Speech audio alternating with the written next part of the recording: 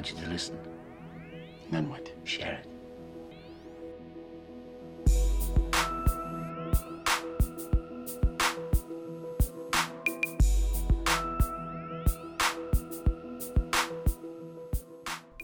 The Melbourne Youth and Social Workers Group and the Knowledge on Tick podcast would like to acknowledge the traditional owners of this land, the Boonwurrung and Wurundjeri people, their elders past and present.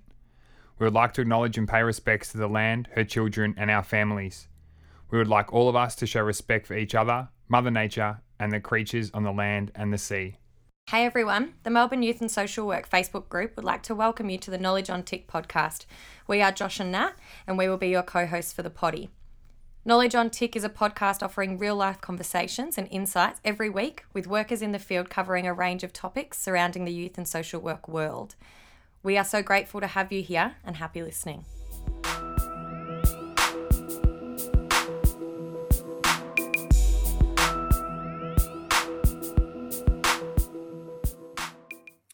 Well, welcome back to another episode of Knowledge on Tick. I'm Josh. And I'm Nat. This week we decided to do something a little different. We've been restricted by the COVID-19 situation. It's sometimes a little bit difficult for us to get a guest together.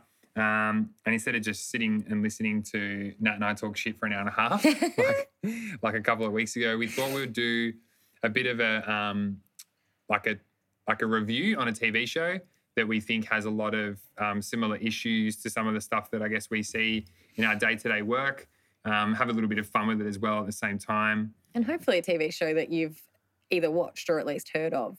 Yeah. And then I think, hopefully after the podcast, you will be... even if not, excited to watch it. Yeah, excited to watch it.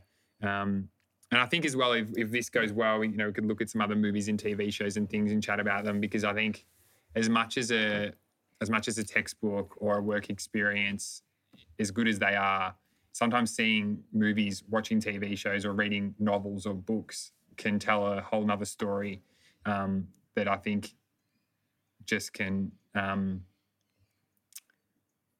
give you another point of view. Yeah. And I think we're doing Shameless. I didn't know whether I should say that. Sorry. Shameless is the TV show we're going to be chatting about today, but I think something about that TV show that is pretty consistent through all of the seasons is that they depict issues, I guess, in a really raw way. So they cover things like addiction, mental health, low socioeconomic environments, transgenerational trauma. Yeah, child protection stuff, and it does it with a really raw lens that isn't necessarily something that I guess certain members of the community would see, even the functioning of a household like that with that many kids and, absent parents and the day-to-day function of how... older siblings that look after their younger siblings, taking on the parent role. Yeah, parentified siblings. It's actually a ginormous amount of content in there, and that's, 11 seasons now? Or no, 10? 10th, yeah. 10th's about to come out. Yeah. Yeah. So shall we give a bit of a description about Shameless? Yeah, well, first? I liked the IMDb version. Do you want me to read was that? Short and sweet and was kind of funny. We can read that and then I guess flesh it out a bit. Yeah, if absolutely. you would not flesh it out, it's inappropriate.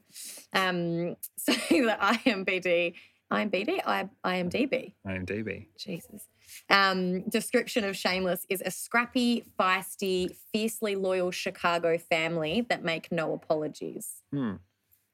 Which doesn't really give you much insight into the TV show at all, to be fair. No. As we go, I think we'll probably give it a fair old explanation. Yeah, but I guess a brief overview would be a TV show about a family that do come from a low socioeconomic area, so south side of Chicago. They're based in the TV show, and it's a story that follows a pretty dysfunctional family, and I guess the ins and outs of their day-to-day life and hustle and survival. And a really I think a beautiful aspect of the way that they pull through a lot of hard times together and as individuals as well. Yeah. It just really, it's a pretty unique explanation of things. but not far from what could be happening in your local area, Yeah. in your local, the communities and stuff that you work within. It's it's a Hollywood version of it, and it's blown out of proportion in a lot of ways. And I think someone that works in the community services field, I could pick a lot of plot holes in different things and go, oh, that's not really how it would go down, or that wouldn't actually happen. But at the end of the day, the themes and things like that are very, very real. And I find it's not. There is definitely, I agree with what you're saying, but there isn't an extreme level of glorification there. No. Like often in TV shows and movies, they try to glorify that criminal lifestyle, being a drug dealer with heaps of money and whatever else. And there's definitely aspects of things like that, but they don't glorify. It's like not when they did Underbelly Australia. Yeah. They didn't glorify too many details. It still, sits within being semi-realistic, I guess, would be my point. Yeah, 100%. Keeping in theme with our questions to start a podcast, we created 3 for each other. Yep. So the first one, Nat, is your favourite character? Yeah. Yeah. Who's yours? Oh, it's a hard one. Favourite character, I'd have to go with Lip, I think. So Lip, whose name is Philip, but known as Lip on the show, is the second oldest child in the family, is a bit of a secret genius. Not so secret, I guess, later on with the things and creative hustles that he gets into to earn money. But, yeah, I like Lip. I think there's a real humility to him. He genuinely gives a fuck about his siblings. He's looking out for them. I can recall a certain amount of times that he took beatings for his brothers for certain things. Yeah, that's true. Tends to get himself in a spot of bother in trying to care for his siblings, but I think he's got a really good heart. So, yeah, he's probably my favourite. And he's cheeky too. Yeah, I like that about him. Yeah. What about you? Who is your favourite character? Mine is, and he falls outside of the family, is Kev, Yeah. who lives down the road. Yeah. Next door. Yeah, and gets massively jacked as the season goes on too, by the way. Yeah. Like, he's a big frame at the start, big imposing kind of figure. And then by I think like season 7 or 8, he's like got his top off all the time and he's just a monster of a man. Pecs and dancing. Yeah.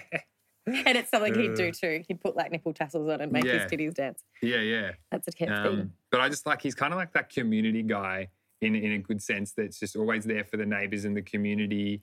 And I think that I like that he has like that big kind of tough bravado, but then as time goes on, he's actually very caring and loving, and then he looks after the Gallagher family a lot with his partner, V.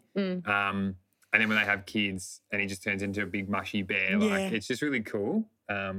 He's my favourite. Yeah. Yeah. I do love a little bit of a sidetracked, but when they do have kids and there's like a scene and he's like feeding them and playing with them, and V's like the opposite. She's like going to work at the pub and she's just like, sort your shit out, Kev. Yeah, she's not interested. It's so funny. Yeah. Very, very minimal interest. All right. Who out of the Shameless cast, Josh, do you most identify with? I think for me, it's probably a little bit of a mix between Lip and Carl. I think for Lip, he's kind of got that parental kind of vibe that he's always trying to look after the siblings and trying to do the best that he can by his siblings and even by his friends and the people that he works with. And I think as well, like in the middle of a crisis, he's kind of not too reactionary and he's really composed and he'll think about things methodically. Like he'll go, all right, this is what we know. We need $1,000. Like, all right, this is what we're going to do. Get a list and get a paper. And this is, we'll write down step 1, step 2, which I think that I am kind of like that, like quite comfortable in a crisis sort of situation. And then I think a little bit of Carl, like when he was younger, kind of cheeky and then kind of sorted himself out a little bit and sort of with the military school sort of stuff, just was able to kind of knuckle down and figure things out. Yeah. It's like a little bit of a battler, which I think was really cool about him. Yeah. How about you? This is a tricky one. I want to say Fiona, but part of that for me is 1, because people tell me I look like her, but 2, I just really like her as a character. She's my favourite. So I was trying to steer clear of that, but then I ran through some of the characters, the female characters that I could think that I would identify with, and the things that popped to mind are like V, and that she's this crazy sex addict. Yeah. And then you've got the Russian wife whose name I can't remember. Svetlana. I'm definitely not Svetlana. No. Monica, definitely not, deranged absent mother. But is diagnosed with VD. That's probably not me. So I'd have to go Fiona, I think. It's probably comes back to that. I think she's just, for me, probably earlier on. There was definitely later in the seasons that she got a bit dicky with a lot of her stuff, and she's a big self-sabotager, which is probably something that I can sympathise with. But yeah, I think she's really got to go, similar to Lip, she's got a go-to attitude. You know, mum and dad aren't there and she just picks shit up and figures it out. And it's never, I think, rarely it's brought up that, you know, I'm just supposed to be a sibling here, not a parentified sibling. She sort of just takes it in her stride. And I really like her story of, you know, being from the south side of Chicago, but then actually building something of herself. And, you know, there was a while there where she was managing the diner and she had her own apartment block. And, you know, for a girl that didn't even finish high school and, you know, gets her GED later in the TV series, but she, was a real go-getter. And the roadblocks that she came across through her journey to do that stuff didn't scare her away. She kept going. So, yeah, probably Fiona for me, I'm going to say. Yeah, I can't think of anybody else that I would be like. Yeah. Who would be your partner in crime if you were going to go out and do an Agberg or steal a car or for some reason shit's gone south and you've got a job to do? Yeah. Who is sitting in the passenger seat with you? The ultimate partner in crime. I think it'd be hard to look past Frank. Yeah. This is true. Because he's done it all. Yeah. And some of the rorts he comes up with are genius. Yeah. And this is something that we'll probably talk about later. But one of the things that I noticed, or that I observed in Shameless, is that all of the Gallaghers have work ethic. Yes. And I think probably none quite like Frank. And yeah, he's sort of been through it all. He's done it all. He's thought about all the different things. I think he's kind of like when you joke about people in prison, that they're just always thinking about the next thing that they can do, or, you know, that they're killing time inside and they're always thinking about how they can escape. That's Frank. He's like that with everything. Yeah. And he's just, even for a show that's written, you're just like, oh my God, that's such a great idea. Yeah. So I think for that kind of creativity and someone that's sort of been through everything, Frank, I think outside of that, probably Lip, because he sort of has this more pretty staunch kind of attitude. And like you said, he took a few beatings for some of his family members, and he's got good work ethic and hustle as well. But I don't think he's got the same type of resilience that Frank does. Yeah, okay. Yeah. So I think it'll be Frank. Yeah. Yeah. Frankie boy for the win. Yeah. How about you? It's really funny. When we originally discussed this question, I was going to say Kev. Yeah. But I don't think Kev, Yeah. if I think about being in a situation where, like, I'm going to steal a car, Yeah. I can just imagine Kev being like, oh, but I feel bad. Why are we stealing their car? So it wouldn't be Kev because he's not a ride or die. He's got too many questions. Yeah, he's big. He's big boy. Like, his body could be utilised as a strategy. However, semi-useless to me. But I'm going Carl. I think he's very shifty. Yeah. He's nifty. Yeah. And I think he had a lot of, we'll probably get into it later, but all of his alternative ideas to earning money. He was a drug dealer at like 10 or something. Yeah. And even the one where they stole all the free hire scooters and charged people for them. And yeah, there's been a lot of things that he manages to get himself out of. And I think he'd be a good mastermind to have on your side. Yeah. Yeah. Yeah, good call. Yeah, although if the cops got called and we were running, he'd outrun me. So maybe Kev should be back in the picture. But I don't reckon that a Gallagher would lag on Nah. you. That's the thing. Nah. I think Lip would be the sort of brother that if we were running and I was going to get caught by the cops, Lip would come back and he'd like grab you and run with you. Yeah. I think that Carl would be like, nah, fuck that. Yeah. Yeah. Poor Ian. Yeah, Just as a random side note, we did. No. Yeah, he's the forgotten child. But then, successful in prison. Yeah. He was the gay Jesus, Yes. an EMT, which seemed a little too easy to get into just from my own observations as someone that has looked into experience there. Well, no, not as an not as someone that works for the ambulance, but for in Australia, you have to do a 4-year degree. Yeah. Then you apply and then you get the job. And he did like what looked like a first aid course. Yeah. And then he was like a paramedic all of a sudden, which maybe it is that easy in the States. I don't know. I don't reckon but it looked would a little bit too easy for me. Yeah, it did. Which was funny, but Oh, he really deteriorated there. yeah. I forgot about that. Yeah, he did. Well, and that's something we can talk about. Well, let's talk about it first, maybe mental Yeah. health, because that was one of the interesting things that we talked about, some of the themes in it, and one of the themes that are pretty evident throughout it is mental health. And Yeah. I think the first, well, we see and hear about it from Monica and Frank, mum and dad. Yeah. Which reminded me we're going to do a genogram, but it's probably a bit long-winded and partway through. We were. Yeah, that's okay. I mean, it's pretty clear. Monica and Frank are mum and dad, yeah, mostly. yeah. And then you've got 6 kids? 6 kids. Yeah. So you've got Fiona, Lip, Ian, Carl, Debbie, and Liam. Yeah. And then you meet Frank's mother at one stage before she passes away. Spoiler alert. If you haven't watched all of Shameless, turn this off now.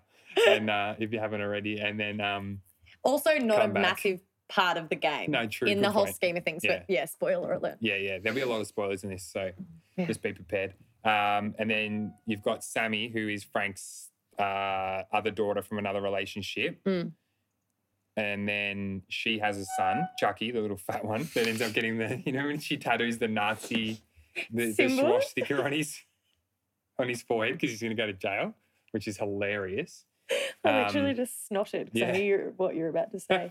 Oh, Jesus. And then there's a cousin Bobby who owns the house at one point.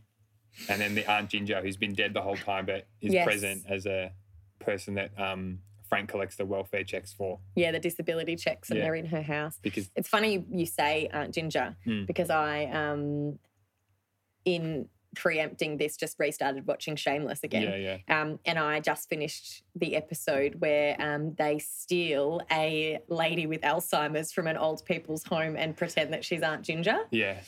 for whatever the department is that, I don't know, polices their disability checks that are being, Yeah. I don't know who that would be. But, yeah, they steal the old lady from the old people's home. But then a lot of the siblings grow really attached to fake Aunt Ginger because they cook together and they're baking and they're spending time and, connecting. So they're all really sad when they have to return Debbie it. especially. Debbie Yeah. is very distraught. Yeah. Yeah, poor love. Yeah, that's right. Yeah, so they're probably the kids and the main cast members. The only other two we didn't really say are Kev and V. So they're neighbours that live next door. V and Fiona are the oldest daughter, are best friends. Yeah. And Kev is her partner. Mm-hmm. And they live next door. Yeah. There's probably, trying to think of any other big players. Not really. We could probably introduce No, them as there's a they... million.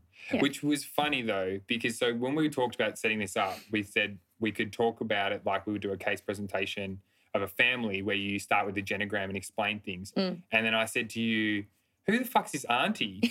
Yeah. Right? And I think I still couldn't place her in the show, which is so not dissimilar to if you work for child protection or any of these types of agencies or, services that look at families and genograms and discussing relationships and things, that all of a sudden, or you'll get a phone call and old mate's auntie is now in the picture and the kids Where are the kind of fuck looking did at they each other come from? going, who's this? And then you're kind of backtracking it. Well, actually, dad had another relationship with this woman and then they had a child or whatever the example may be. So it's actually not dissimilar to have a family that is this confusing. Yeah, confusing. Or and, even more confusing yeah. than this. So And it's- also with family members that just pop up out of nowhere. I feel like that happens quite a bit. yeah, Or, cousin from X, Y, and Z or...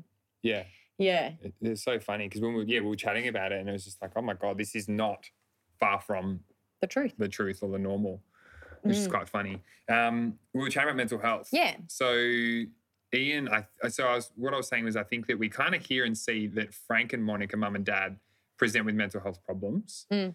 But I suppose in terms of the impact for me anyway as a viewer, felt that the first sort of big one that came out for us to feel like we were part of it was Ian when he first went into like a bit of a depression and they identified that he might have bipolar. Yeah. When he was started to be in the relationship with Mickey. Yeah. So that was the big one for me. I think the big one for me, because it was the first season, was Sheila. Who is Sheila? So Sheila, is her name Sheila? Yeah, Sheila. Yes, of course. So Sheila is the mum of a girl that Lip tutors. And then they sort of just get involved It into sure the does. couple of under the desk. How you going there? But they get introduced initially because Yeah. Lip's tutoring her in science, I think. Yeah, sure. And then her husband, it quickly unfolds over an episode, but her husband leaves her and Frank, of all people, swindles in for Sheila. But Yeah. Sheila has agoraphobia. Is that what we've Yeah. Googled? Yeah. Agoraphobia. Fear of leaving the house. Yeah, so she doesn't leave the house. When you get to her house, you have to take off your shoes, put them in a plastic bag. That's right, yeah. Yeah, and you have to be. She's got a thing with germs, and she can't leave the house. So that's probably for me was the first Yes, you're one right. that I noticed in and the mad series. anxiety. Yeah. Like, and she tries to leave the house every day to go shopping. She writes a shopping list. She gets dressed. She gets ready, and she goes to the door, and she's like, "All right, I'm going," and then opens the door and has a massive panic attack every time. And I'd say she's probably got OCD as well. 'Cause Yeah. the cleaning of not just like the shoes, of course, but the house always sort of presents immaculately. And I think you almost always see her in the kitchen. Always baking. Yeah, or baking. cooking. Yeah. Yeah. And incessantly, I think one of the episodes that I've just restarted, she's baked like hundreds and hundreds of muffins, and the scene is her taking out another batch of the oven and running around the house, but she's got nowhere to put them down because there's already too many muffins everywhere. Yeah. But Which yeah, is that's probably the first Yeah. mental health that I really saw. Yeah, and because another one of the themes that come up in Shameless is coping mechanisms for people's either situations or their addictions or their whatever it might be that's discussed, and that's obviously one of her coping mechanisms is the baking and the cooking, the providing for the family, because that's very quickly she just accepts Frank as being sort of her new partner or person who lives in the house and cooks every meal for him, gives him the newspaper at the table. Yeah. She also has the thing where she likes to Clean him. No, she shoves the massive Sex toys. up his butt, Yeah. which doesn't fit in anywhere. I think just a kooky part of the storyline, but Yeah, she's got some maybe pretty- a gaining control sort of aspect, maybe of her situation. Yeah. Well, I think for her, the only thing that she's got control over is the house, really, because she doesn't leave and she can't contribute to community outside of that house, initially anyway. Sorry, I'm just starting to laugh to myself because it's funny, and I know it's a TV show, and I always have to remind myself and like that it's a TV show, and any other TV show that you watch is just a TV show. But how quickly Frank kind of just accepts that he's like that this is going to happen to him. Yeah. That he's going to go to bed, he's going to get a massive sex toy shoved up his ass, and then he just like he'll do it time after time. Even to the point that he runs into the ex-husband. They frequent the same bar, and so they're sitting at the bar one day and he buys him a beer, and so they're sitting there having a beer together, and Frank turns to him and goes, "Does it ever get any easier?" And the husband goes, "Pop 2 Advil half an hour before. Helps." And they're just in the pub having a beer, discussing how to manage their orifices that are being penetrated. It's very funny. And Frank's sitting there like he needs a little butt cushion. Yeah, a little like a little donut. Yeah. Yeah, so funny. But I think that's the thing about Frank is that, what you were saying before, he's such a hustler. For him, he's got somewhere to live. He's got a really nice house, roof over his head, someone that cooks and cleans for him, provides for him. He gets his hand on like her money and stuff like that. Yeah. And so for him, he sees it as such an opportunity that he's okay with the extra activities that go on at night. Yeah. So bizarre. Frankie boy. Yeah. But then I guess Sheila too, she ends up, if you remember, she has to look after Liam. Yeah. And then he wanders outside onto the street, and I can't remember, he was in danger. Yeah, there was something going on. Weather or something or... Yeah, I just remember like seeing him. But she goes outside Yeah. and she realises. And it took the little boy to be out there for her to go out there and rescue him as such. And then I feel like I remember she looks up and she's like, "Oh my God, I'm outside the house." Yes, she doesn't. She's so focused on getting Liam because he's got out of the house that she doesn't realise that she's... Yeah. Like she knows, but she doesn't realise that she's outside. There's a bit of a light bulb moment for her. And then from then on, she starts going outside and she puts in practical steps, which is what I think, like a mental health service professional or, a support service professional would do. They put in these incremental steps for her. All right, all you need to do today is you just walk out to the letterbox, you check the mail, you come back inside. Then after that, you walk. I think he actually talks about steps or meters on a map, and she's like, she does her 100 meters for the day, and then the next day she does 150 meters, and she marks on the thing that she wants to go to the Alibi. Yes, she wants to make it to the Alibi, which is the pub. The pub to go and see Frank. Yeah. And Frank absolutely does not want this to occur. No. No, well, because then if Sheila knows what he's up to, it's not Actually, I ideal. just remembered why. It's because if she gets to the alibi, everyone at the alibi knows that he had sex with her daughter. That's why. Yes. Yeah. And then the aeroplane engine falls out of the sky and scares the shit out of her, and she goes back inside. But that's a whole other side of things that we don't necessarily need to get into. I reckon you could do the a daughter. whole podcast, on the daughter, but you could do a whole podcast just on kooky Sheila, Yeah. because she's even just as a person, she's quite kooky Yeah. without all of the additional characteristics that they've built around her. Yeah. The other thing that I think really stands out, you'd mentioned before about bipolar, but is also the decline of people's mental health when they're not compliant with their medication. So there's moments throughout the series that Monica comes off her meds and you just watch as her presentation and her behaviour and her everything about her just slowly declines and then sort of manifests to a big blow up, and then she leaves again. And I you don't think see her. as equally as evident is when you see her get on her medication. Yes. And how level she can be and how motherly she can be and how much she functions within the household like she stereotypically should. Similarly with Ian, when he starts to decline in his own mental health and then seeks support and is diagnosed, semi-seeks support, I guess, and he's diagnosed with bipolar. I was about to say BPD then, wrong one. But he's diagnosed bipolar. He's very reluctant to medication or treatment initially. Yeah. And I think the funny part with all the kids is this ongoing battle that they're not going to be like their parents. Yeah. Like Fiona mothers the kids. I'm not going to be like my mum. Debbie is always, she's at school and then obviously her life sort of goes on its own journey. Lip is like work ethic. I'm going to do this. I'm going to do that. I'm not like my dad. Ian similarly. And then Liam is just at the bottom doing his thing. Being a baby. Yeah. Where, I think Ian's reluctance to accept the diagnosis is just like, I'm not going to be like mum. Where then you see Fiona and Lip are kind of almost humorously not surprised that someone was diagnosed with bipolar. I think Fiona jokes, she's like, well, I thought it was going to be me. And it turns out that it's Ian. And then they go back to like the same clinic that they took Monica to. They know exactly what medication to ask for. Like it's just like they just pick up where they left off with Monica, which is kind of sad. But also I guess it just shows you that transgenerational kind of trauma that goes through them all, but the fact that they just exactly know where to pick up from. It's just kind of funny. And know how to exactly what needs to happen in that moment with what services and how to access that. Yeah. And even, I guess, the way in which they deal with him, because he is reluctant. They're so used to that from their mother. Yeah. So even in the way that they deal with him and get him to the psych ward and everything that follows on after that, it's very... I mean, there's parts of it that you're like, that's really good for Ian because he got the support he needed and he's lucky he had those people around him. Otherwise, he wouldn't have. He wouldn't have self-sought that support. But also really sad. Yeah. That's something that you just know like that how to do. Yeah. And then I think what's kind of sweet, and actually, you know what? One of my favourite characters, if I could go back a step, is Mickey. Yeah, I love Mickey. Because he's kind of like that rough guy who kind of ends up, he beats people up and he comes from a really rough family and he's like a dick at the start. Yeah.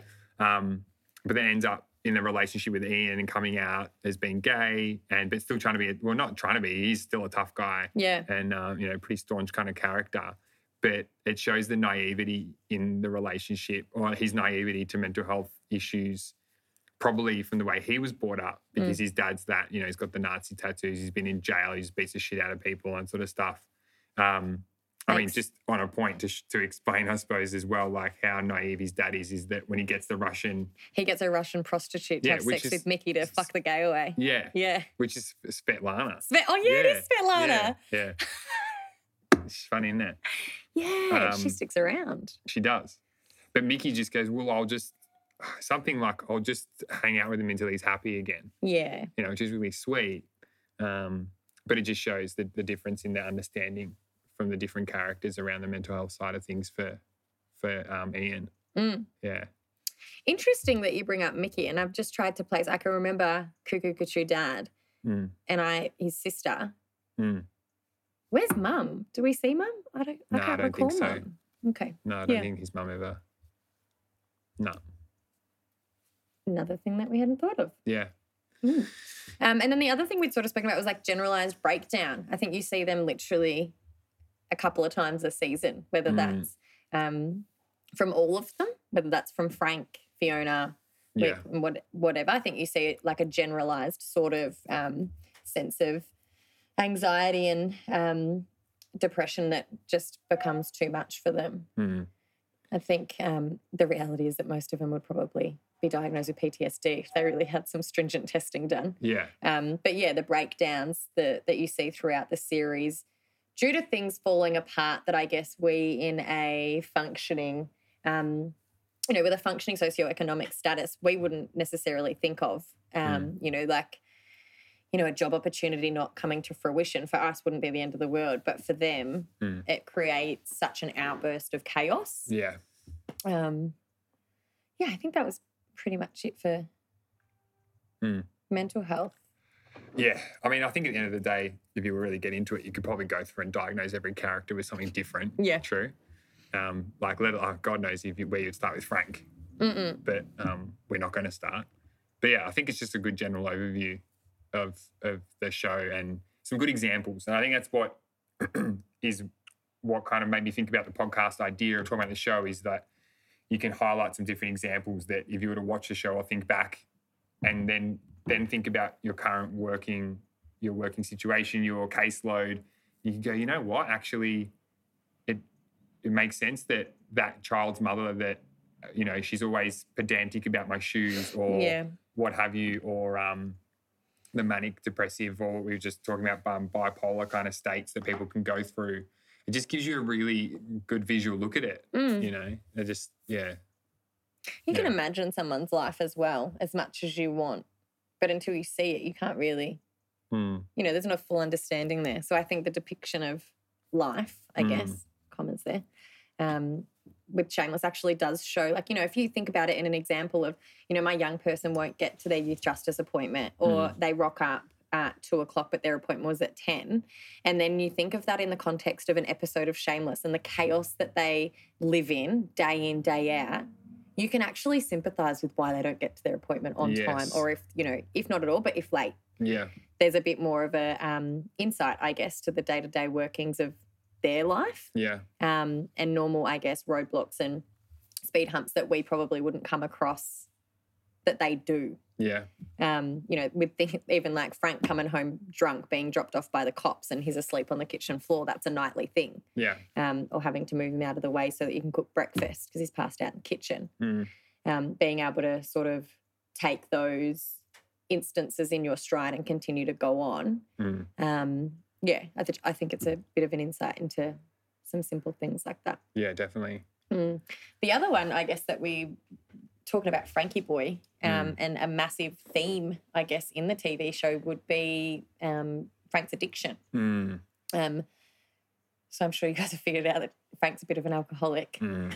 And is the whole show. He has spouts of sobriety or of abstinence, I guess you could say. Where he's engaged in, I think the one at the moment is that he's doing a medical, what's it called when they, like a doctor will do different tests on you, like a medical study. Yeah. Which part's that in? It's in the first season. So they offer him to be a part of a medical study because he's got such severe alcoholism. They put an ankle monitoring bracelet on him. So he's got to stay sober for, I think it's 2 weeks, he gets $3,000. So there's little things like that across the show that he's a little bit sober for, but overall is drunk 99% of the time. Yeah. And there's addictions that run through the whole show. And I think if you concentrate on substances, I suppose outside of substances, the only thing I was going to mention, I don't actually think it's an addiction, but how V and Kev do their little sex shows and things like that. But I think that's more just because they're kooky and they make money off it from the webcam sort of stuff.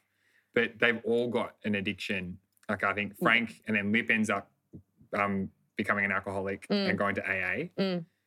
Fiona, in the very end of things, so spoiler alert, ends up going to AA at the very end because she ends up drinking a lot.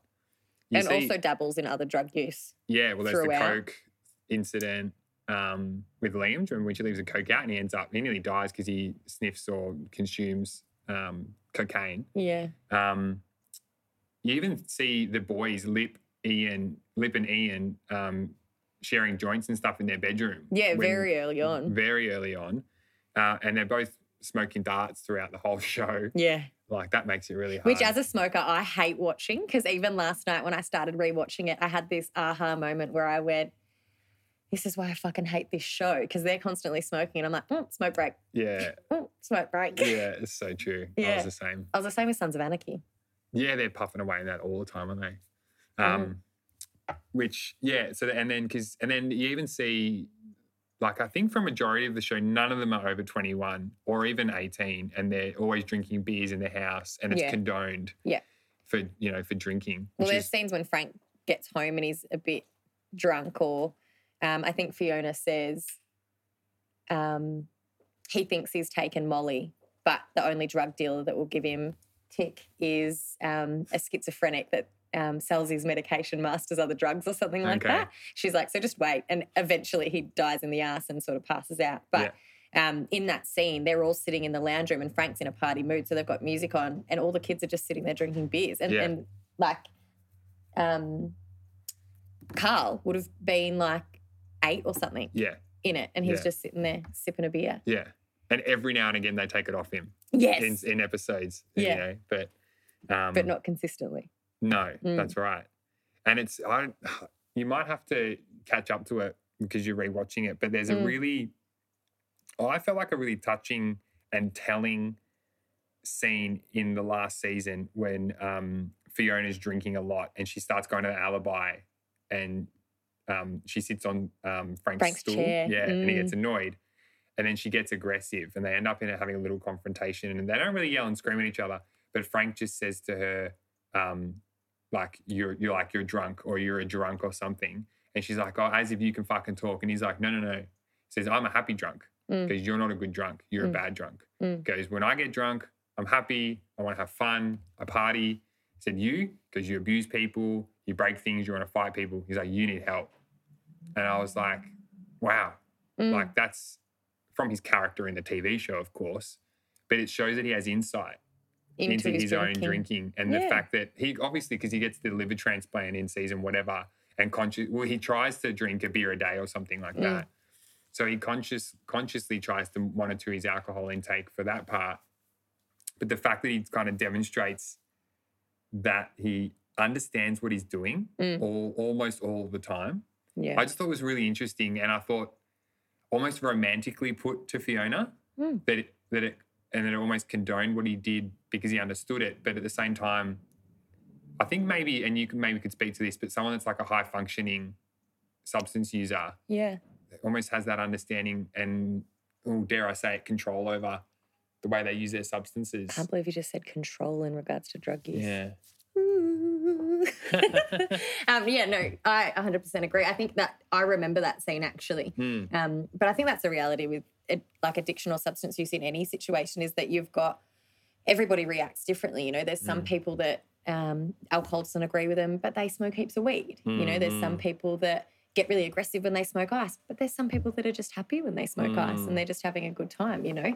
And I think that's the reality of we only hear of the bad, shitty situations. Yeah. We don't necessarily hear the good. But I think that there's, there's definitely elements of that in every substance, just not alcohol. But it's funny because Frank made a really insightful statement there in that he's happy and he's having fun, but you're nasty. Yeah. And then he says to her, you need to get help. Yeah. And it was like the irony, but then at the same time, he was so right Yes. about it that he I was like, oh, fucking hell. Like, yeah, it was really well done. Yeah, really, really well done. Thought it was cool. And it's right though, because for the most part, like Frank's a giant fraud and loves a good hustle, but he's not a violent person.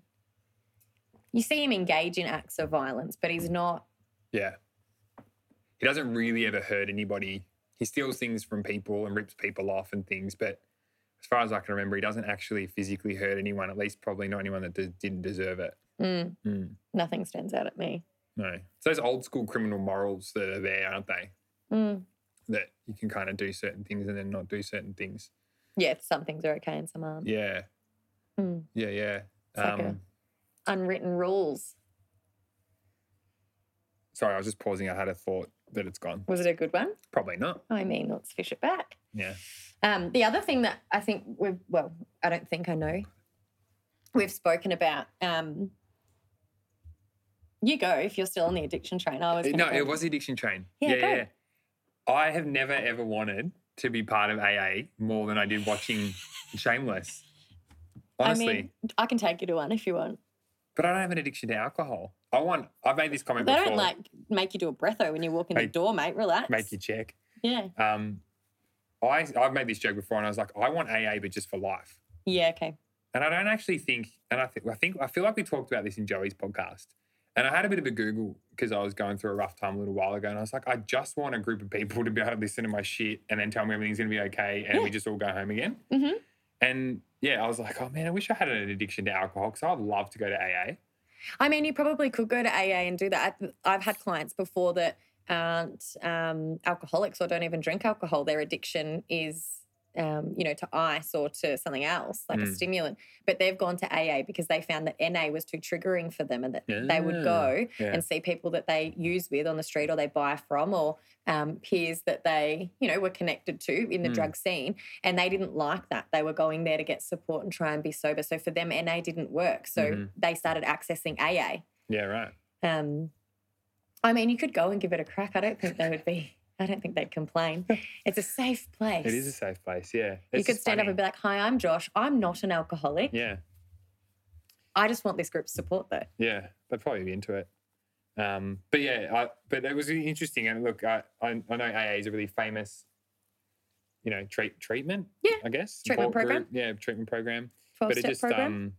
It was just really cool to watch, I guess, Lip attend and find something positive from it, and then encouraging Fiona to go in the very end of the season 9 as well. And he really accesses the program as well. He doesn't just like go to meetings and leaves his shit there at the door, which is often a bit of a depiction. He really sort of encompasses the whole 12 steps and reaches out to sponsors and which he didn't want to do at the start. It was the guy from the motorbike shop sort of said, come and play the game or don't bother sort of thing. Yeah. Yeah. Which, it was just cool. But it just, made me think of that. Every time I saw the AA theme and stuff, I was like, oh, man.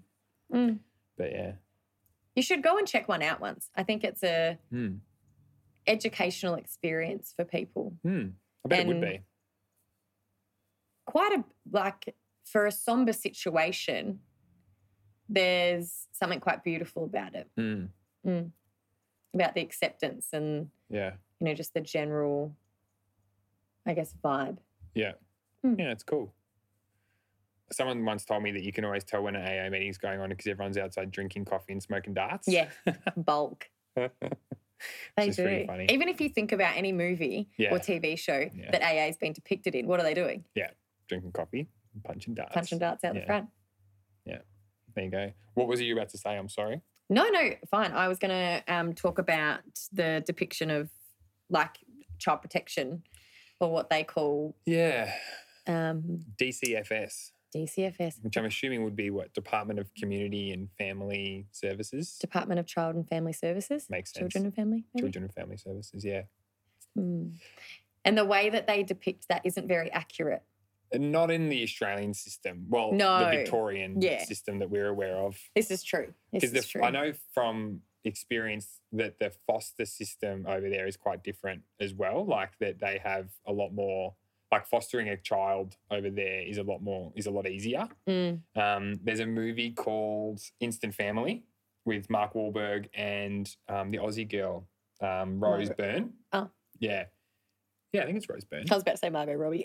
No, well, that's a fair point. You couldn't put Margot Robbie and Mark Wahlberg in a movie together. My goodness me. I'm not a director. No, I'm saying that they're both so good looking and it'd be overwhelming.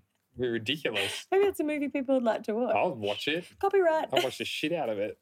But yeah, and then so pretty much the long story short is that they adopt 3 kids, but they kind of go to like a like an open day at this foster center, and Right. the kids are all playing in the park, and they kind of Pick go the and kids they want. pick the kids that they want. But the story is a true story, based on a true story of a guy, and I can't remember his name. He did a Joe Rogan episode. He writes and produces TV shows.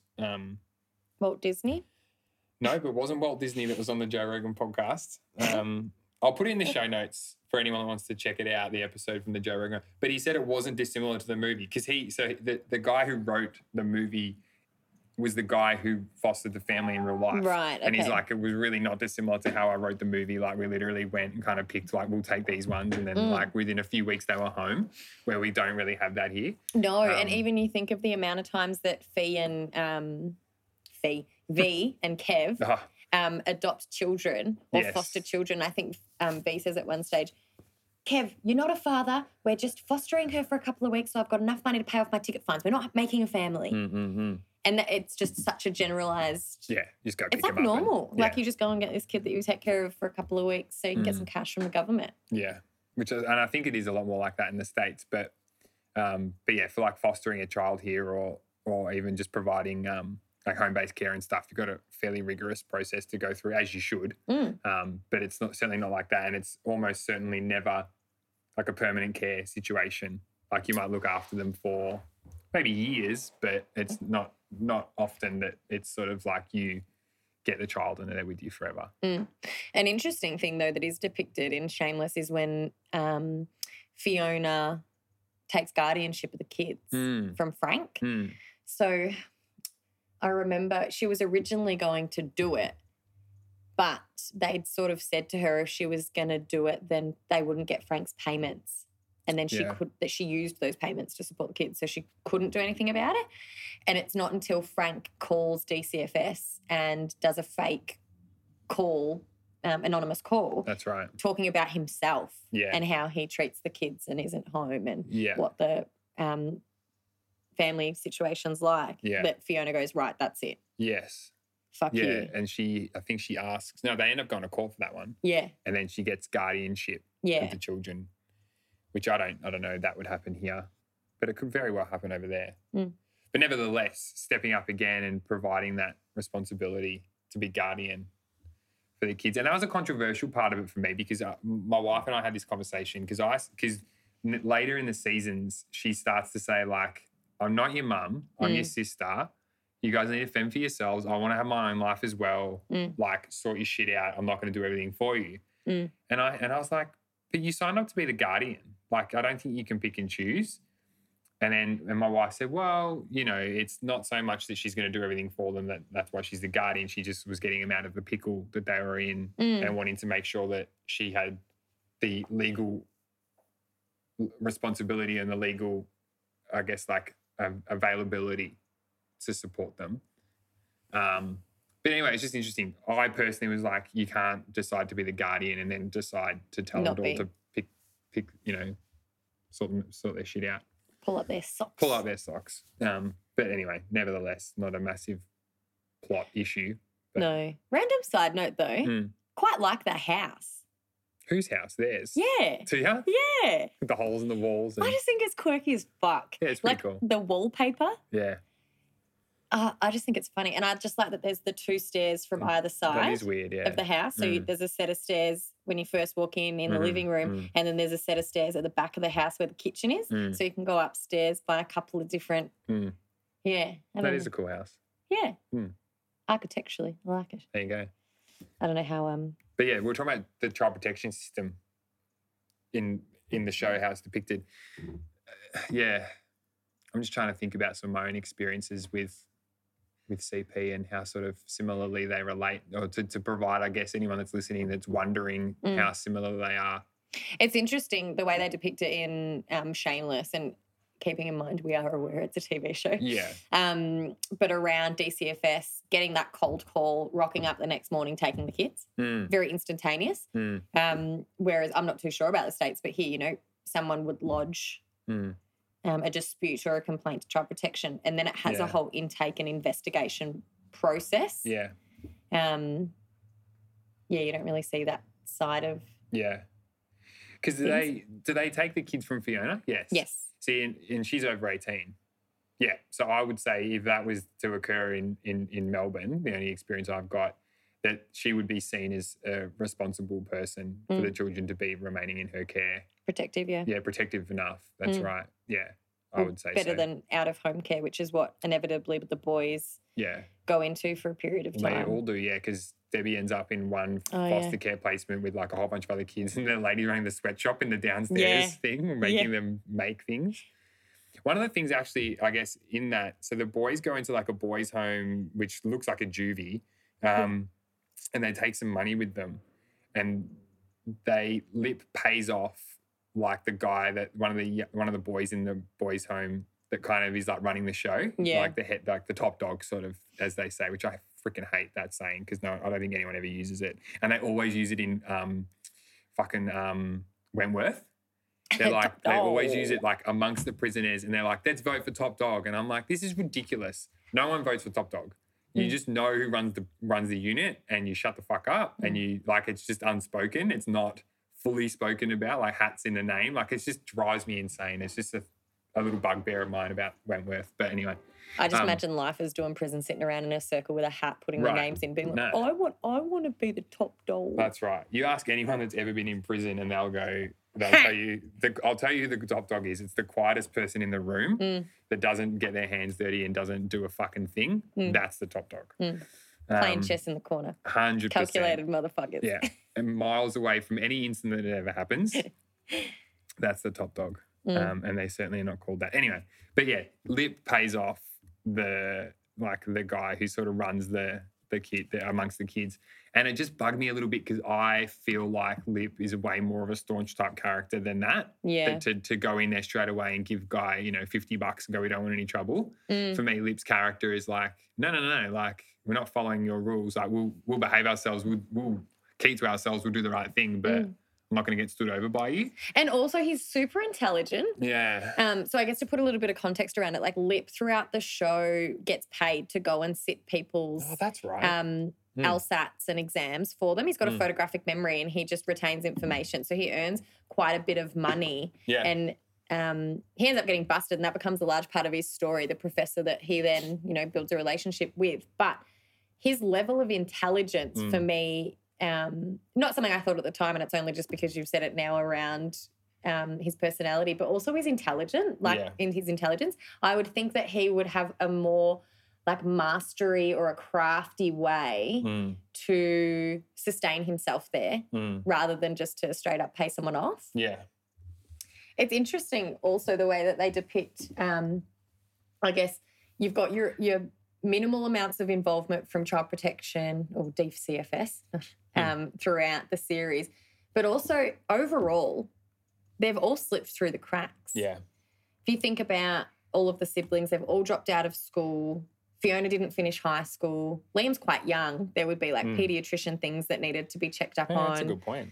Debbie drops out of school, becomes pregnant as a teenager, and nowhere are DCFS consistently involved in their lives. Yeah. It's almost like they're from the South Side. That's just normal. Yeah. And that's probably a good point, is that it's a show which depicts, sorry, what I was going to say was, and something we haven't talked about, but I'm sure something everybody is aware of, that the original show is an English show and the US is a remake, and that's what we've seen and that's what we're talking about. But I wonder if maybe in the States, I don't know, but is that maybe a little bit more normal? Like, obviously here I'd like to think that we probably have a really stringent, system to protect children. Is it in America that you can maybe slip through the cracks a little more, and what we see in this show is kind of normal? I don't know. We should have got an American to come on the podcast. Well, if anyone's listening and you're from America, let us know. I'm intrigued to know. Because if you think about it, how do child protection notifications get made? The police, schools, neighbours, family, friends. Concerned members of the public. Yeah.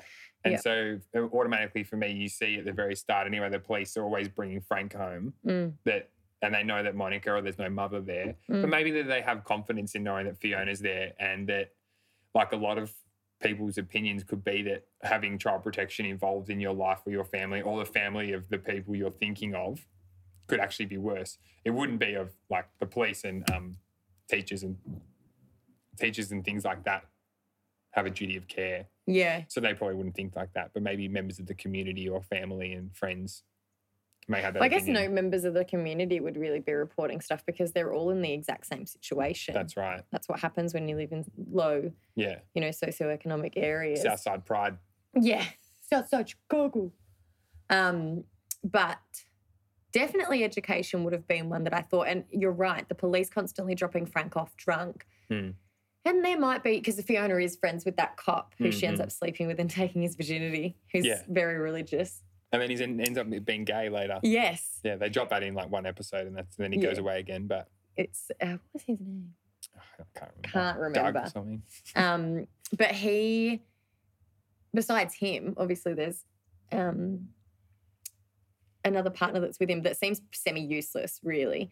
But even for him, even if you thought Fiona was capable to take care of the family, there's also multiple images of her out nightclubbing to all hours of the morning and the kids being home alone. Yeah. And living in an area like the South Side that's not very safe. Yeah. Yeah, so you've got kids all under the age of 16 all stuck just sleeping at home by himself, including Liam, who's a baby. A baby at the start, yeah. Yeah. No, definitely. Those fruit flies. It's weird. Yeah. We were going to talk about some of the interesting coping mechanisms that are seen through the show. Because I think sometimes they're things that you can easily, whether it's in your personal life or at work, dismiss as something that's unusual or kooky about somebody. But actually, it's something that we talk a lot about is what's driving the behaviour. So someone that is, the easiest one is like a child acting out, like a toddler is, all right, they're screaming and shouting, but they're not a bad kid, obviously. No. What's driving the behaviour? They're hungry, they're tired, another kid's playing with their toy, or with teenagers and young adults and things like that. They've come to the office and they started smashing the place up, just as an extreme example. They're not here because they don't like the office and they want to break the doors. You know what I'm going to do today? I'm going to smash that office. I hate those. Yeah. But what's happened for you? What's gone on in your day or your week, or, what's the driver of the behaviour? And some of those can be really, I guess, inconsequential, or like the behaviour that they're doing. Okay. Like the baking, for example. Like there's no consequence for that. Bake as much as you like. Yeah. Like it's really not detrimental in any way. That's right. But actually what's going on, that old mate, Sheila is like super anxious. She feels like her daughter's out of control. Her husband's left her. And the way that she can control her life and her situation is by keeping an immaculately clean house, baking and providing all these things, probably so Frank doesn't leave like her husband did. Yeah. And that, that she can provide for her family, and she has control over the situation. She has control of the ingredients. She can cook as much as she wants to. That sort of stuff. So I just think, like it was worth mentioning that there's so many different coping strategies within the show that... Another one that we didn't bring up under mental health, but also that they sort of slot in every now and again, is Carl's tendencies to torture animals. At the start, he did it a lot. Yeah, that's right. Yeah. Yeah. But then he loses that mojo a little, probably not a good mojo, but he loses that, I guess, desire to do things like that. Because remember when he ends up rescuing all the not stray dogs, but he goes to do the community work at the guy who puts the dogs down? Yeah. And he goes and rescues them all? Yeah. That's the thing I'd do. Yeah. But I don't think anyone could.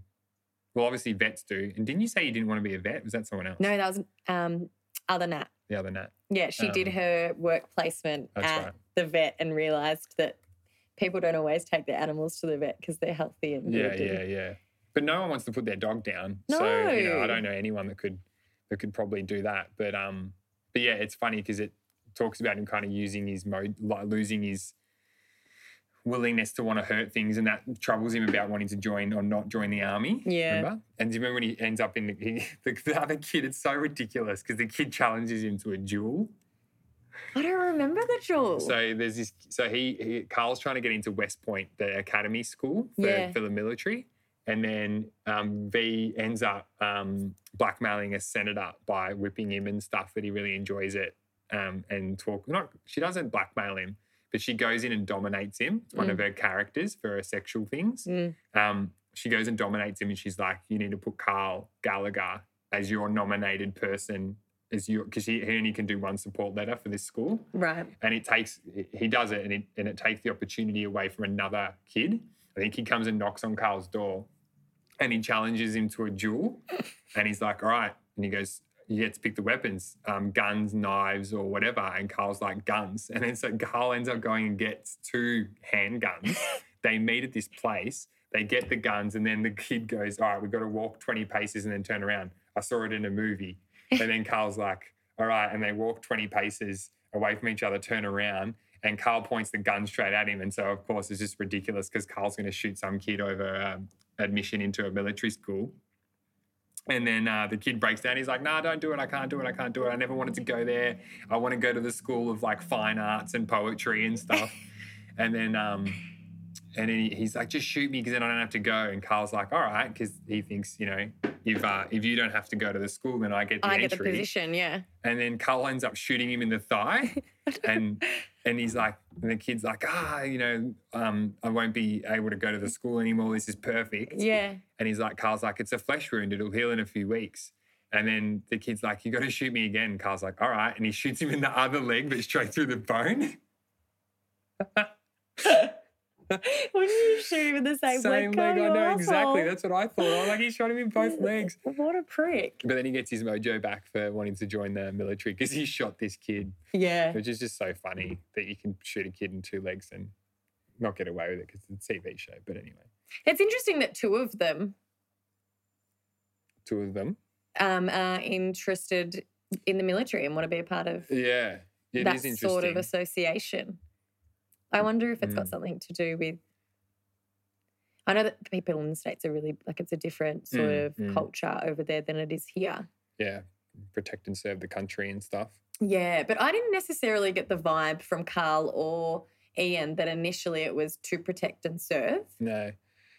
Ian's one they never really explained. He kind of was introduced to the show as someone who was always running and training and things because he wanted to be. The Carl's was after he was in prison, or juvenile prison, he meets that girl, the black girl with the dad who's the copper.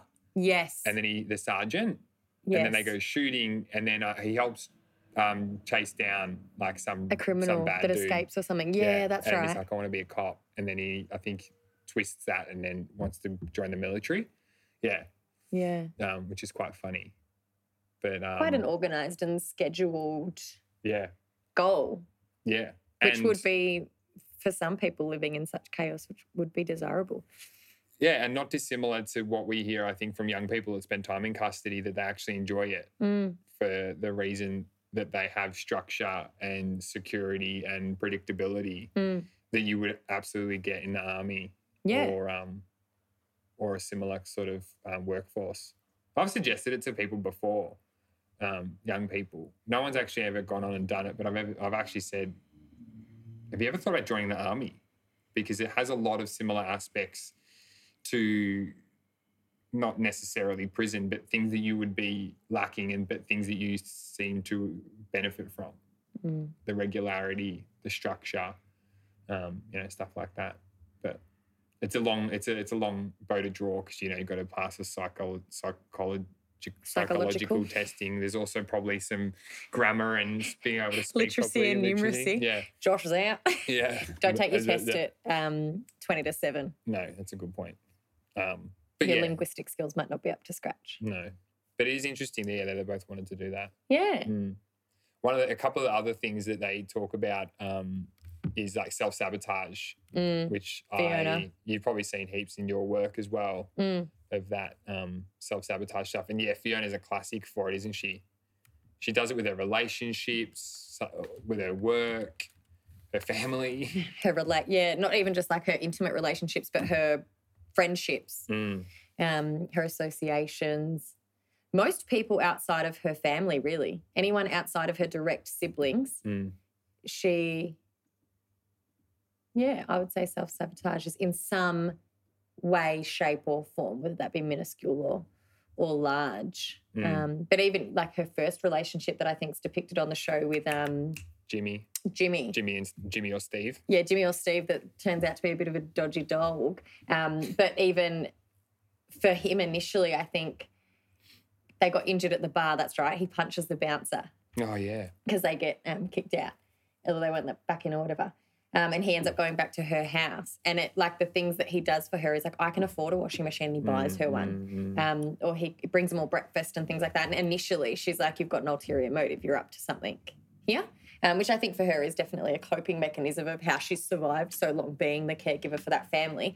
But once they are in that relationship and they, things seem pretty serious, he cares for her siblings and... He bought the house next door. Do you remember? Yeah. Yeah, so they in and out of that relationship all over the TV series. But even, Fiona's had some pretty interesting relationships. She dated that older dude Sean. who was a heroin addict. That was an interesting... A recovered addict who then returned. Yeah. Well, yeah, because, he started using it and then he came back and did one of her steps with her. And she's like, am I one of your steps? She cracked the shit, yeah. Yeah. Did you ever watch The Walking Dead? No. No. It's all right. Why? Because so she gets the job at the diner at the very last episode of a particular season, maybe like, say, season 5. And the character that plays Sean in that episode is the guy that plays Negan in The Walking Dead. I was talking to you about him earlier, the really charismatic bad guy. Yeah. And I was like, fucking hell, it's Negan. Like, that's hilarious. And then in the next season, it's a different actor.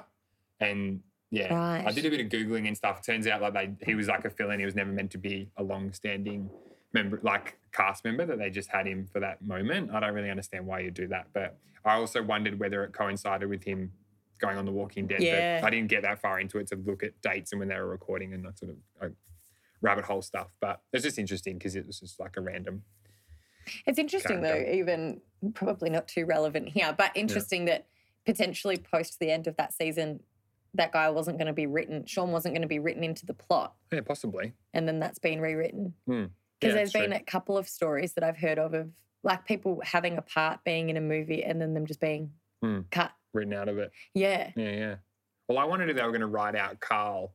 I mean, this is off topic, but I was wondering if they're going to write out Carl when he goes to military school because he's standing in the bus doorway and he goes, I'm going to come back a man. And I said to my wife, I was like, I wonder if he won't be in it for a couple of seasons, maybe because of his own personal life, whether he's going to school or something. But he'll come back in a couple of seasons a lot more grown up and literally be like a man, having come back from military school, and almost like a bit of fun that they're having with him saying that. But I mean, he didn't. But yeah, I also wondered if they were going to write Ian out when he went to join the army. Yeah. But then obviously they didn't do that either. But It's funny. I really liked Ian in the early seasons, but not so much in the later ones. With the gay Jesus stuff? Yeah. Not because he was being gay Jesus. I think I just found his character frustrating. Yeah, I think it was a bit frustrating. Yeah. He got like this weird level of like ego. Like a exacerbated sense of bravado, and I didn't like it. Yeah. Yeah, he was a bit funny. He wasn't my favorite. Yeah, he certainly wasn't like one of my favorite characters. Yeah. I was just having a look because there's a few different little articles and stuff that we referenced for today, and like some of the coping mechanisms was like sabotage, running away, impulsivity, inappropriate behaviour, the substance use, I can never say this word, promiscuity, being promiscuous. You did that well. Thanks. And violence, which I don't know if violence is really a coping mechanism for them, but interesting nonetheless. So definitely anger. Yeah, I think it's that. It's almost like that teenage angst that they all have, but it's more like a frank angst. Yeah. Or a parenting angst, which is pretty understandable, I suppose. Yeah, fucking Frank. Yeah. I still love when he wakes up in Canada. That's so good, yeah. Because he got Jimmy took in there. Yeah, Jimmy kidnaps him. So Jimmy drugs him at the bar, waits till he finishes his sesh, Yeah. follows him, Yeah. puts him in the boot, drives him to Canada. And I love that he thought he was doing the right thing as well. Yes. He was like, I thought I'd be doing the right thing. You Yeah. got rid of Frank. Yeah, which shows you that they all got annoyed about that. It's like they want to almost it's funny because they all know how bad he is for them and for him and for the community and everything, but they also don't want to let him go. Yeah. It's this weird balance. And I see, and you probably have seen this a lot too with young people in the different services that you've worked in, that they have really unwavering not loyalty to Mm. negligent parents. And that it will never go away, their love for them. It's always going to be there in one way or another. Mm. Yeah, it's just interesting. It is. Yeah. And I don't think it's something that you it's definitely something we see. I don't think it's something that we try to disrupt. Obviously there's situations and environments where that relationship might have a significant detrimental effect to the point where someone's in harm's way. We'd obviously put safety planning in place for that. But also I think sometimes there's a bit of mum or dad's not a good dude, you should cut that relationship. Mm. And sometimes it's not necessarily about that. It's about supporting them in how they function in that relationship, how they manage themselves, how they put healthy boundaries in place, being able to support that. Because a lot of the time with people that you work with, that relationship might become fractured and you might not support them to foster that. But one of the biggest things that we see is that people repeatedly go back to their parents. Mm. So even if they have been removed from care, there's still an important level in supporting that relationship to do rupture and repair work. Yeah. Because inevitably they'll be doing it with no supports in place. Yeah, that's right. Mm. Yeah, it's so true. I remember having that conversation with someone. I said, I think the young person was maybe 16 or 17, and it was about family and the relationships with the family. And I said, you got to think about what their life is going to be like when they're 19 or 20. Where are they going to go to if they need help? Where are they going to go to if something goes wrong, or if they just want to go and seek connection with family? Where are they going to go? And it was that they would go to their parents, go to their mum, go to their dad, whoever. So what we need to do now while they're with us, while we can work with them at the age of 16 or 17, give them the skills and the strategies and the supports, put them in place now so that they're not trying to do that or need that when they don't have any supports around them, a care team around them. Yeah, I remember one of the earliest sort of memories I've got around having this conversation with a young person, and I didn't even realise I was so brutal when I said it, is I said to him, okay, why do you keep going back to your mum's place? Because it was bad. It was not a good environment for him. She was not exploiting him, but small things like she'd get him to go pick up drugs for her, or they'd use together and stuff like that, and he'd always get in trouble. And I said, why do you keep going back to your mum's place? And he's looked at me and he's like, she's my mum.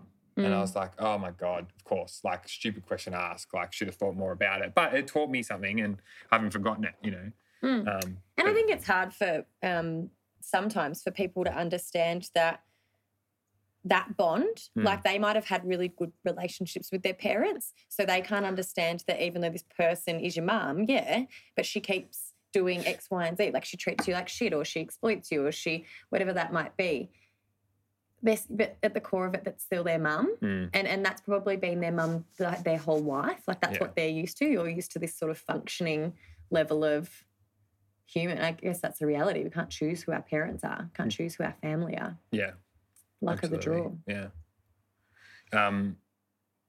We were talking about this, and I think what's funny is that what is interesting is that throughout our whole conversation, pretty much, we haven't really ever talked about Liam.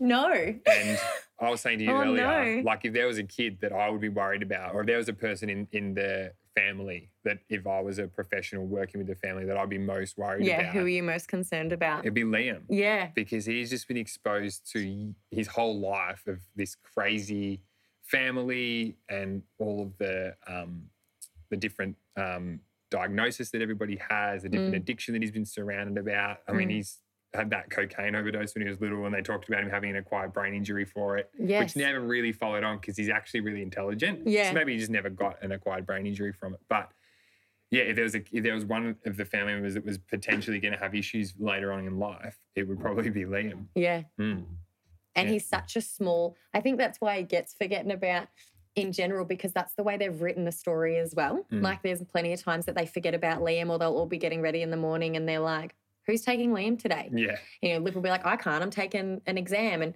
you know, everyone goes into why they can't take Liam. And I think Debbie ended up taking him for show and tell on the school bus in one of those like Little baby carriers. baby carrier. Yeah. She grabbed us on the school bus with him. Yeah. But I think it's interesting that we forgot about Liam. Yeah. But Liam gets forgotten about. And I think it's the second or third last episode he goes and lives with one of his friends from school. Yeah. And what we realise, or what we learn, is that Liam left the house 2 days beforehand, but everyone in the house thinks he left that morning. And then they show a flashback where he's standing in the middle of the kitchen and it's manic. You know, there's people everywhere getting ready and he's asking them, can I go and live with my friend? And he asks repetitively. And then Debbie just turns around and goes, yep, fine, okay, no worries. And then keeps going about what she was doing. So he's like, sweet, I'm gone. But they had no idea that, you know, Liam's been missing for 2 days or where he is. Or where he is or anything. Yeah, which is quite funny. So one last observation that I had, and we talked about this, was that the Gallaghers have work ethic. Yeah. Don't they? They do. Every single one of them. They hustle, they figure it out. Like, I think They're very resilient people. Yeah. Yeah. And I think that's another takeaway too, is that people who sort of live in and live through hard times, is just the level of resilience that they develop is pretty, it's like unfathomable, I think. It's an interesting viewpoint, because I think there's definitely a stigma in like community and society of, you know, people that come from low socioeconomic families and might be on Centrelink and may have been on Centrelink their whole life. There's a bit of a perception that, you know, they're lazy, they don't try, they're just dull bludgers. You know, there's all of these sort of negative connotations attached with it. But then you see those similar circumstances with the Gallagher family. Yeah. But every opportunity that they have to work or make money, they take. Like I think in the first season, Fiona works like 5 different jobs and just picks up shifts doing whatever she can, where she can. And all of them are like that. Yeah. They're quite creative and like they think outside the box in how to make money and support themselves. Yeah. It's that ability to make ends meet that they have. And I think that's what you might not necessarily see from other families in the community that, like you say, they get Centrelink or they might not work, but they can generally speaking, right? They can always make it work. Yeah. They always end up getting the food on the table. They always manage to get their kids to school. Maybe it's not on time, but the kid's there. Like they have this tenacity. Oh, that's a good one. Thank you. Tenacity. They have the tenacity to be able to always make the ends meet, to always figure it out. Yeah. And I just think it's really well depicted in this show. And I think it almost also like sneaks by you. Yeah. Yeah, it does. You don't actually realise, I think sometimes, that it sneaks by you that they all have this ability to sort of figure it out. Yeah. Yeah. And that undying or unwavering work ethic. Yeah. Yeah, which is interesting because you don't really see, even with the kids when they're going to school, like it's time to get up, you got to leave for school, it's 10 to 9, blah, blah, blah, blah. You don't often see them sleeping in. It's like they're still eating breakfast. That's where they're running late. But they're, you know, when people are awake, they're up and there's a regiment to their morning. You know, Debbie, you're next up, you're in the shower, then you've got to do this. They all sort of have a succession of activities to do in the morning, but you rarely see them being like, I'm not getting out of bed, which in a normal like situation, I remember doing it as a kid. Yeah, yeah. I used to try and trick like my parents into like having a quick schnoz with me so I could go back to sleep. Cheeky. But yeah, you don't see that with them at all, which I think then integrates into the fact that they have this like crazy work ethic. Yeah. And just ability to adapt to change. Yeah. And like Frank's with like the begging, and Debbie does it. She sits on the street corner with a sign and the baby begging, and she's kind of rorting at the same time. Yeah. But, you know, they're out there doing something, or the car park one. Yes. Where they promote the fake concert at the place and they go and charge everyone $10 or $20 a car park. And Liam does one. I can't remember. He makes lemonade. Yeah, I remember him making lemonade. It's around that time he does something with another kid. Oh, I feel like they beg for Oh, he does it with the Mexican kid. Yes. No, the I want to give him his due credit, old mate. The kid from Guatemala that stays with Kev and Yeah. He's Yeah. like, if you want to find work, you can find work no, anywhere. You know what it is? What do they do? He sells $1 a brick and they start building a wall in front of the kid. Yes. It was like an anti-immigration sort of protesty type thing. And the kid's just willingly there tied to a fence while Liam sells bricks to all these white people. To lock him out. Yeah, That's right. yeah. Oh, Because funny. Liam, in all of his education and stuff at the private school, learns how to speak Spanish Yes. because no one can speak to the kid from Guatemala. But he can. Yeah, they start talking one day. That is really cute. It's I cute. remember that now. Yeah. Oh, and then he leaves. That's it. Oh, well. So, yeah, What do you do? figure it out, right? Yeah. One brick at a time. One brick at a time, yeah. Mm. Well, Finishing in oh no. in I guess in theme with how Yeah. we would normally finish with a guest. And I'm Yeah. taking you by surprise I here. know. If you had one piece of advice Mm, for the Gallagher family, mm. what would it be? My gosh, that's so hard. I would, if I sat down the whole family. Yeah. I mean, it's easy in hindsight to sort of look at everything, but I think it would just be some words of encouragement around like, just keep going at it. Mm. That sort of, that kind of sentiment is you're figuring it out, everyone's figuring it out and you're supporting each other. And I think that's the biggest thing not the biggest thing, but one of the massive things through the show is the support that everyone shows each other. And Yeah. that there's you sort of see these like phone calls between each other. And that's something that kind of slips by you as well, where they're always sort of communicating with each other. Mm. And even the neighbours down the street or the people at the bar, there's this like communication with each other of support. And Debbie's in trouble, Fiona calls Lip, they go down to the place, they sort it out. Liam's at school, he's getting bullied by someone, blah, blah, blah. That's that unwavering support for family and community, Yeah. which... And even when they're fighting, Mm. there's still like just a significant loyalty Yeah, to the relationships that they have. And I guess at the core of that, their one common denominator is Frank. yeah.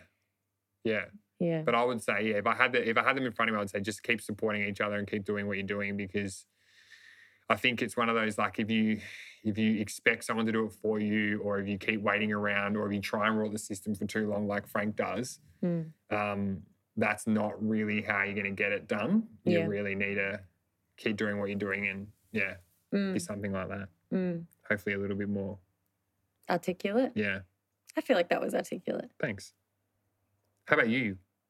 Oh, I thought I escaped that then. No, it's okay. Quick as goat sneeze. No, I'd be similar to you, or it'd just be not necessarily a piece of advice for them, but maybe an acknowledgement of their perseverance. Yeah.